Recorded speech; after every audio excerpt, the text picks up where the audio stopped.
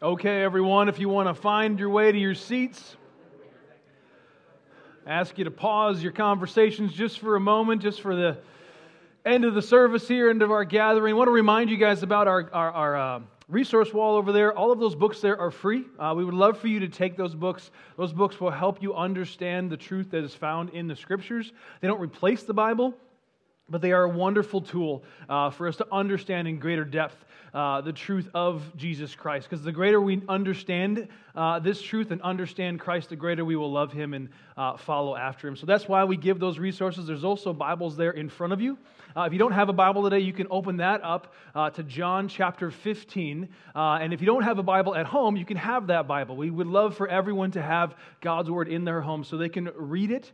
So it's available to you so you can test everything that we do here against that. Scripture is our chief authority, and we want everyone to understand it and have access to it. So please take that Bible. It will be up on the screen as usual, but we're going to be in John chapter 15, verse 18, actually through chapter 16. So before we do that, though, I would love to give our announcements so you know what's going on here at the church, as well as for you online. You can hear what's happening. So we have community groups each and every week, Tuesday, Wednesday, and Thursday. We have multiple groups meeting in multiple different ways because of the circumstances. So if you want to attend a group and you don't already, reach out to those leaders, ask how they're doing things, and they can let you know and kind of give you kind of the survey of what their group is like. We would love for everyone to attend because that's really where the life of the church is experienced.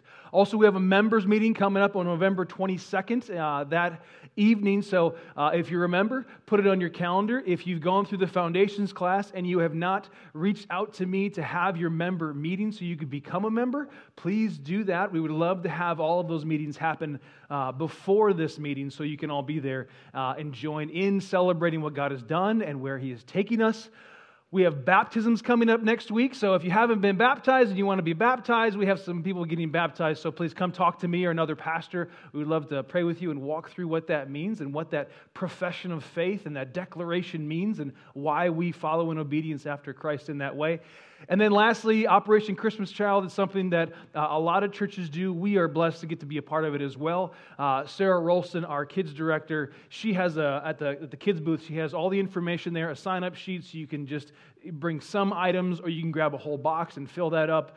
Really, it's a great blessing for our Raising Arrows ministry down in the basement to pack those and pray for those and send them off to the corners of the earth and recognize what the gospel does and how it can spread to every nation and everything else. So please remember those things. But now, if you would, let's get into the sermon. Let's pray. Father, thank you for your love and grace. Thank you for all of these things that we just talked about, all the activity that's going on in your church. I pray, Lord, that you continue to build great unity amongst us, with us, for us. And then, Lord, as we do that, give us favor in this city. Give us favor in the surrounding areas where we live and our jobs and our work to bear fruit, to be a great witness and a light for your gospel and your Son. It's in His name we pray in the power of the Holy Spirit. Amen. Okay, so in today's sermon, we're going to really finish up chapter 15, and also, as I said, sort of spill over into chapter 16, but just for the first 4 verses. Chapter 15 so far has been about abiding in Christ, being with Christ. Chapter 15 has taught us about how we are made to be part of the true vine, and how the true vine is Jesus, the true and only source of life, and how when we abide in Him, He promises to abide in us.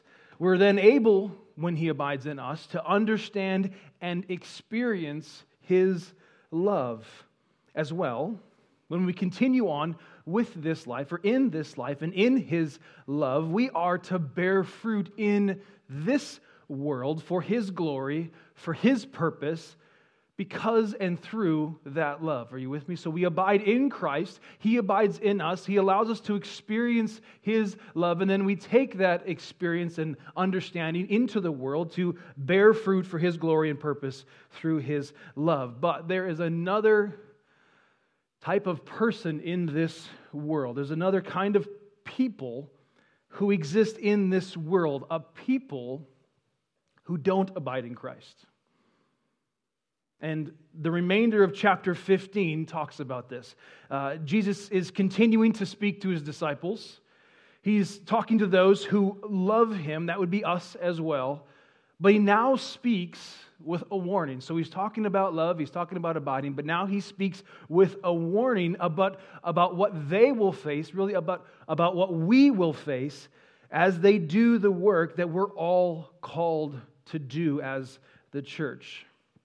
Now, before we begin, I want you to know that today's sermon is actually connected to next week's sermon. It's actually connected in a way where this week and next week is like this sort of two-part mini-series in the middle of these four very theologically concentrated chapters, right? We talked about that, how this is sort of Jesus' last discourse to his disciples, and he's just unloading all of this information into the heads of his disciples, which they will understand better later on once the Holy Spirit comes at the time of Pentecost. So this is, again, just if you can imagine sort of a two-part mini-series in the middle of this these four really heavily concentrated chapters. So today, Chapter 15, verse 18 through 16:4 is mostly about the opposition of the world towards the church. And then next week's sermon, which will be chapter 16, verses 4 through 15, that one will be more so focused on how the Spirit works in and through the church. So today is about the opposition to the church, and next week will be more how the Spirit works in and through the church. Now, I told you that because I want you to see how this teaching or this warning from Jesus is connected and meant to be applied to the call, again, that we all have as we are the church as well. I want us to recognize that we are the church. We are also who Christ is talking about. So if you would, stand with me, if you can, in reverence of God's word, and we're going to read John chapter 15, verse 18 through 16:4. All right. John 15, 18. If the world hates you, know that it has hated me before it hated you. If you were of the world would love you as its own. But because you are not of the world, but I chose you out of the world, therefore the world hates you. Remember the word that I said to you, a servant is not greater than his master. If they persecuted me, they will also persecute you.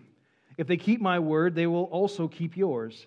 But all these things they will do to you on account of my name, because they do not know him who sent me. If I had not come and spoken to them, they would not have been guilty of sin, but now they have no excuse for their sin. Whoever hates me hates my Father also.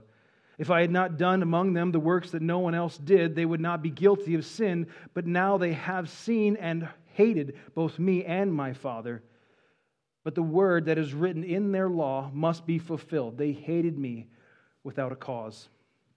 But when the Helper comes, whom I will send to you from the Father, the Spirit of truth, who proceeds from the Father, he will bear witness about me. And you also will bear witness because you have been with me from the beginning. I have said all these things to you to keep you from falling away. They will put you out of the synagogue. Indeed, the hour is coming when whoever kills you will think he is offering service to God. And they will do these things because they have not known the Father nor me. But I have said these things to you, that when their hour comes, you may remember that I told them to you. This is the word of God. Thanks be to God. Have a seat. Let me pray for us.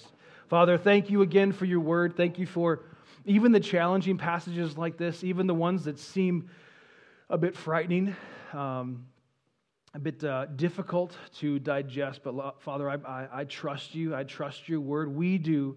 We trust you. Lord, I'm grateful that we can come week in and week out and throughout our days and hear from you regularly through your word. Be with us in this time as we work our way through this. Be with me as I preach. Thank you for your love and grace in Jesus' name. The power of the Holy Spirit. Amen.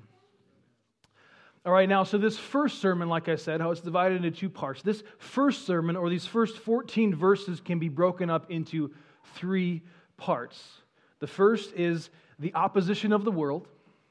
The second is the promise that the Helper will come. And third is about our assurance in Christ. So let's look at the first part first, beginning in verse 18. You can follow along on the screen. If the world hates you, know that it has hated me before it hated you. And if you were of the world would love you as its own. But because you are not of the world, but I chose you out of the world, therefore the world hates you. Remember the word that I said to you, a servant is not greater than his master. If they persecuted me, they will also persecute you. If they kept my word, they will also keep yours. But all these things they will do to you on account of my name, because they do not know him who sent me. If I have not come and spoken to them, they would not have been guilty if they have not been guilty of sin, but now they have no excuse for their sin. Whoever hates me hates my Father also. If I had not done among them the works that no one else did, they would not be guilty of sin, but now they have seen and hated both me and my Father. But the word that is written in their law must be fulfilled. They hated me without cause.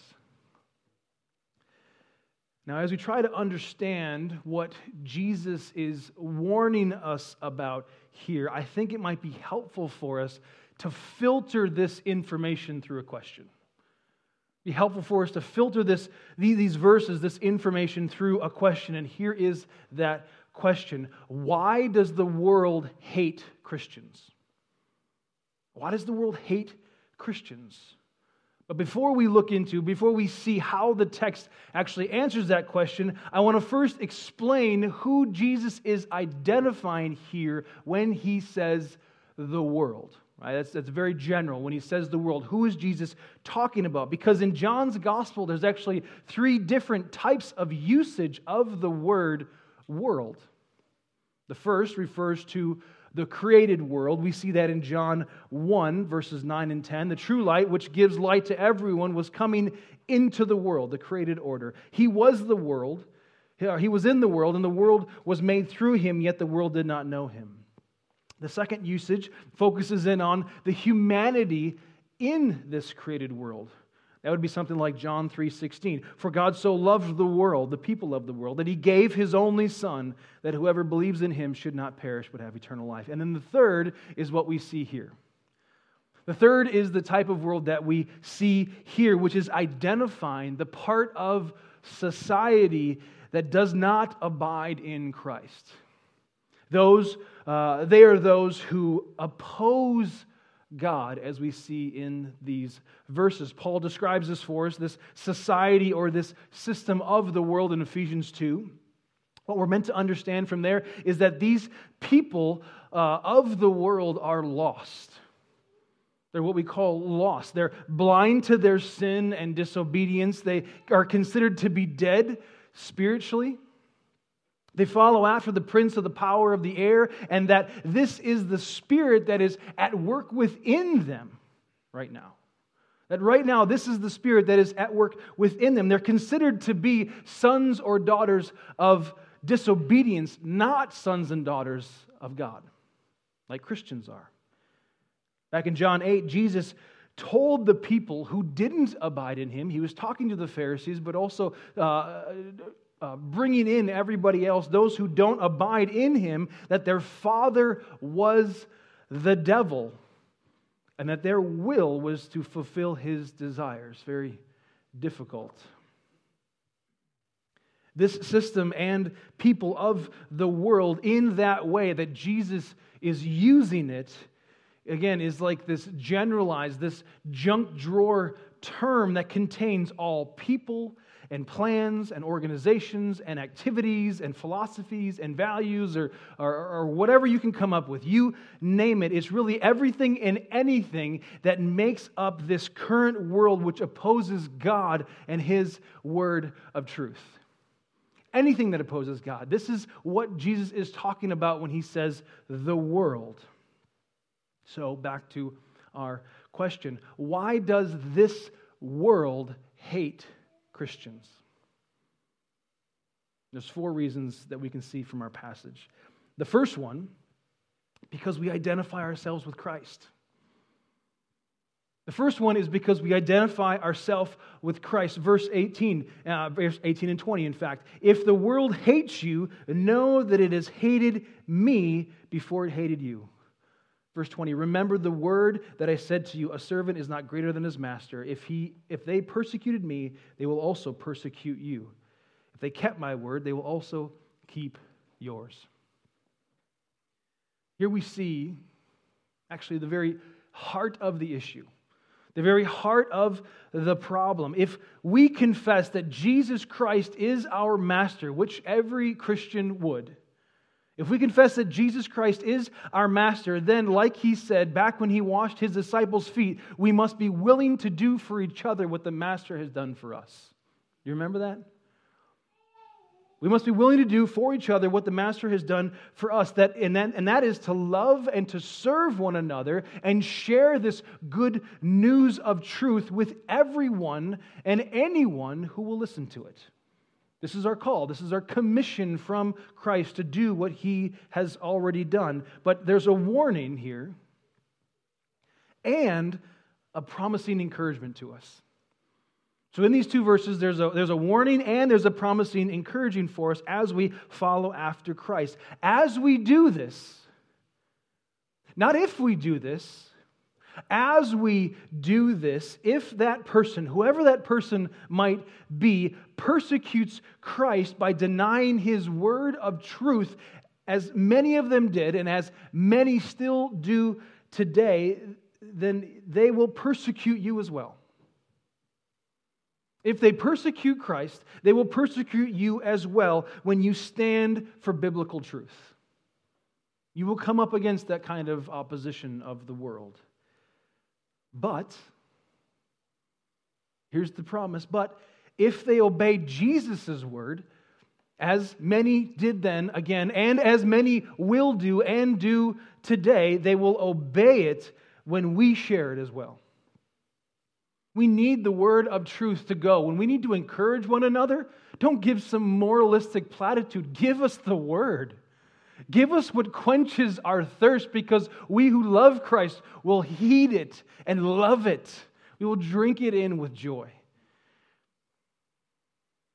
It is the truth of Christ and our response of faith in Him alone that binds us to Him. That binds us to Him and separates us from the world. We identify with Christ. The second reason why the world hates Christians is because we no longer belong to the world. We no longer belong to the world. Verse 19, if you were of the world would love you as its own. But because you are not of the world, this is Jesus, but I chose you out of the world, therefore the world hates you. The world system that we're talking about functions on conformity. It functions on conformity. As long as you fall in line, as long as you follow the broad path, you and the world will get along. As long as you toe the line of the world, you and the world will get along. But we're not meant to conform to the world, right? We're not meant to conform to this world. We are a new creation. Our old self is gone. Our old self has passed away. And I've said this before. I've encouraged you with this before. You've encouraged me with this before. We're not meant to live for Christ and long for the world. We cannot live for Christ and long for the world. Maranatha, you cannot have one foot in the world and one with Christ. It just isn't that way. The Bible, in fact, rebukes that kind of double-mindedness.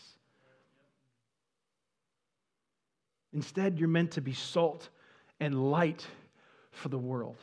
Salt and light for the world. Community group leaders, if you're in here, this is a great thing for you to have your group study and meditate on. Maybe you should take this week. Matthew 5, write this down. Matthew 5, 13 and 16. Have a discussion about what it means to be salt and light in the world. It's important for us to recognize what that is. You can even go back into our sermon archive. We preached on it a couple years ago. You can go in there. Hopefully that would help. Because the kingdom of God operates differently than the world. The kingdom of God just operates differently than the world. It is countercultural. Jesus doesn't conform cultures to make them all look the same. Instead, He lovingly transforms all cultures. He redeems every culture so that they ultimately and fully glorify the Father. He doesn't conform, He transforms. He redeems cultures so they ultimately and fully glorify and honor the Father. Are you with me? This is what the gospel does. This is what we proclaim. This is the truth that we cling to. The third reason why the world hates Christians is because the world is foolishly arrogant about its sin. The world is foolishly ignorant. Satan has blinded their minds, and their sin has blinded their hearts. Verse 21, but all these things they will do to you on account of my name, because they do not know him who sent me. They're ignorant, unknowing. Again, this is because Satan has blinded their minds. 2 Corinthians 4, verse 3, and even if our gospel is veiled, it is veiled to those who are perishing. In their case, the God of this world has blinded their minds. He has blinded the minds of the unbelievers to keep them from seeing the light of the gospel of the glory of Christ, who is the image of God. And their own sin has blinded their heart. This is Ephesians 4, 17 and 18. Now, this I say and testify in the Lord, that you must no longer walk as Gentiles do in the futility of your minds. They are darkened in their understanding, alienated from the life of God because of the ignorance that is in them due to their hardness of heart. Satan has blinded their minds, and their sin has hardened, has blinded, has kept the truth out of their heart. The fourth reason is that the world will not be honest about its own sin. The world will not be honest about its own sin. Verse 22 and 25 through 25. If I had not come and spoken to them, then they would not have been guilty of sin, but they now have no excuse for their sin. Whoever hates me hates my Father also. If I had not done among them the works that no one else did, they would not be guilty of sin, but now they have seen and hated both me and my Father. But the word that is written in their law must be fulfilled. They hated me without cause. This is not saying that if Jesus didn't come, then people wouldn't be guilty of sin. This is not saying that. It's not saying that if he never actually showed up on the scene, then we in fact wouldn't have to be accountable to the truth, to the law of God. That's not what this is saying. Rather, because Jesus came, because Jesus is the perfect and full and final revelation of God, He is informing them and us in turn that the people who are of the world are now guilty of the kind of sin that cannot be forgiven. That's challenging. He is literally saying that they are guilty of the kind of sin that cannot be forgiven once they've witnessed firsthand the miracles that Jesus did and heard the teachings that Jesus taught, both of which testify that He is who He says that He is, the Son of God, the second part of the Trinity. They still deny Him the honor, and they blasphemously proclaim that the words and works that He did were of the devil. Therefore, they weren't the supernatural work of the Holy Spirit. This is what we do if we deny the truth of the Scriptures. This is what we're guilty of. This is what the world is guilty of if they deny the truth of Scriptures. It's the same thing. And here is what the Son of God has to say about that topic. Matthew 12, 31 and 32. Therefore I tell you, every sin and blasphemy will be forgiven to people, but the blasphemy against the Spirit will not be forgiven. And whoever speaks a word against the Son of Man will be forgiven, but whoever speaks against the Holy Spirit will not be forgiven, neither in this age or in the age to come. Why so heavy-handed, Jesus? Why so heavy-handed here? Well, as we've already learned, the Holy Spirit is the one who teaches us all things about Christ. That's why He was sent. He is the one who teaches us all things about Christ. He is the one who brings about our conviction of sin and righteousness and judgment, which is in fact what we're going to be talking about next week in that sermon. We'll discuss that even more in the coming verses. So why does the world hate Christians? Because we identify with Christ. We don't belong to the world. The world is foolishly arrogant. And the last one, the world is dishonest about its own sin. It's why the world hates us. It's why the world hates those who follow after Christ. Now, I've gone long on that first point. I'm not going to go as long on the other two. I realize I've gone long on this fourth point, but I wanted to do that because I want us to process that truth.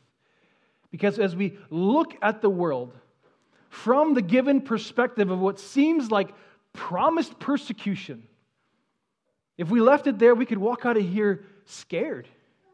It seems like a promised persecution.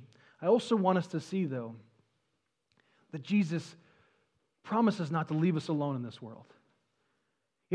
He promises not to leave us in this world by ourselves. He promises that He has provided for us a helper. Not that He will any longer, but that He has provided us a helper. Everyone that has true faith in Christ, everyone that has been given salvation in Him through the cross by faith alone, in Christ alone, we have currently. He's given, past tense, a helper. We who believe are permanently in possession of God's Spirit. And this permanent promise is meant to build in us courage to do what we're given life to do. Verse 26, but when the Helper comes, whom I will send to you from the Father, the Spirit of truth, who proceeds from the Father, He will bear witness about me. And you also will bear witness, because you have been with me from the beginning. Jesus' disciples at this moment in history were with Jesus from the beginning of His ministry. So contextually, He's talking to His disciples and He recognized that they've been with Him from the beginning of His ministry. They saw all that He did. They heard all that He taught. And through the inspiration of the Holy Spirit, they would write the new covenant testimony of Jesus Christ for us. This is what they were doing, how they were bearing witness about Him through the Spirit. This is the gift that we have. This is the gift, partly of the gift of inheritance that we have of the truth of Jesus Christ. And in a way, but also far differently, the same is now true of you. Every true believer, in the same way, but also in a far different way, this same truth is true for you. You have Christ's teachings. You hold them in your hands right now. You have Christ's teachings. You can see and understand, because of the Holy Spirit, all of His works. Amen. And because we too possess the Holy Spirit, we too are meant to bear witness about Jesus Christ, our King, to everyone. That's what we are called to do, to evangelize. Remember, we must recognize the theme of this entire book of James, or John. This entire gospel is meant to bring people to faith. He tells us this. He says, I wrote all of these things. This is in his last chapter. I wrote all of these things for you so that some of you might come to faith. So that you might come to faith. We possess the Holy Spirit. Therefore, we're meant to bear witness about Jesus Christ, our King, to everyone. And as we do that, Jesus doesn't want us to be naive as we walk through this world. He doesn't want to leave us to be naive, which is why He tells us about the opposition that we're going to come up against. We are going to come up against opposition, but He also wants us to find our assurance in Him. He wants us to build in us. He wants us to find our assurance in Him. He wants our hearts to be emboldened by His truth, unashamed of His gospel, and fully confident of His possession of our salvation, right? No one can snatch us out of His hand. Nothing in this world. 16:1, I have said these things to you to keep you from falling away. They will put you out of the synagogue. Indeed, the hour is coming when whoever kills you will think that he is offering service to God. And they will do these things because they have not known the Father nor me. But I have said these things to you, that when their hour comes, you may remember that I told them to you. Here's the call for any true disciple of Christ. Here's the call. We are sent out into the world because it is here that we are meant to bear fruit for the King. We are sent out into the world where we recognize there is opposition, but we are sent out there for a purpose to bear fruit for the King. Now, this may seem obvious, and it's unlikely that you or I are going to face the danger of physical death in our lifetime, at least not here in Pickerington. We're probably not going to face the danger of real physical death, but how about this? We all balk at the potential of our reputation being slaughtered in the synagogue of popular opinion. We all want to be thought well of by the world. And we're scared that our reputation, our friendships, will be slaughtered in the synagogue of popular opinion at work, neighbors, maybe with our so-called friends, maybe even at home with our families. So because that's true, let me ask you this question. It's true because it's true in me. Is Jesus Christ enough? Is Jesus Christ enough for you? Is what He has done on the cross for you enough for you to stand up for Him? Amen. Are you willing to be the light in a dark world? Realizing that the mission which we're on contradicts the very nature of this world. Are you confident enough in Christ to be in the world but not of the world? In the world but not of the world. We should be alarmed if the world finds us to be similar to themselves. Because listen, if that's true, this is what this means, that your life is pleasantly unconvicting. If the world finds you similar to them, then what they're saying is your life is pleasantly unconvicting to me. Because the gospel separates in this world. If you're a Christian, which I believe is true of everyone who is a member here at Maranatha, because that matters to us. We affirm your foundation of faith. We affirm your faith in Christ. If you are a member here, that is a key element of how you must, one of the main things that allows you to be a member here. You must truly be a Christian. So if you're a Christian, you should expect to face rejection because of your faith. You should expect it. The degrees may vary. The places may vary, but you should expect rejection. Now, we don't need to seek it out. We don't need to be so arrogant and unloving to go and seek out this kind of rejection. But rejection of us is rejection of the one who sent us into the world, which is Jesus Christ. We need to know that. Rejection of us, as we walk in the light, is rejection of the one who sent us into the world, which is Jesus Christ. And the rejection of Jesus Christ is rejection of the one who sent Him to the world, which is God the Father. The world around us is set against Christ by Satan. By Satan. But we as Christians, we don't fight against flesh and blood. We are called to love and serve God and the people around us. And the people around us, our neighbors, not just one another, but the people around us. And yet we do fight against the rulers and authorities of spiritual darkness that have a grip on this place that we live in. We got to recognize our call to love God and love people, but we also don't need to walk naively into danger as we realize that there are elements and rulers and authorities of spiritual darkness, evil, that have a grip on the people of this world. One final quick note and I'll be done. I realize that this passage is heavy. I realize that this passage can be scary, even concerning for some of you as you look at your own life and feel the conviction of the Holy Spirit of the fruit that you may or may not be bearing in this world. But while we do what Christ calls us to do, we must remember that Jesus perfectly knows all things. He perfectly knows all things, which is why He gave us the Spirit, which is why He gave us His Spirit to lead His church through the trials that this life and the world around us hurls at us.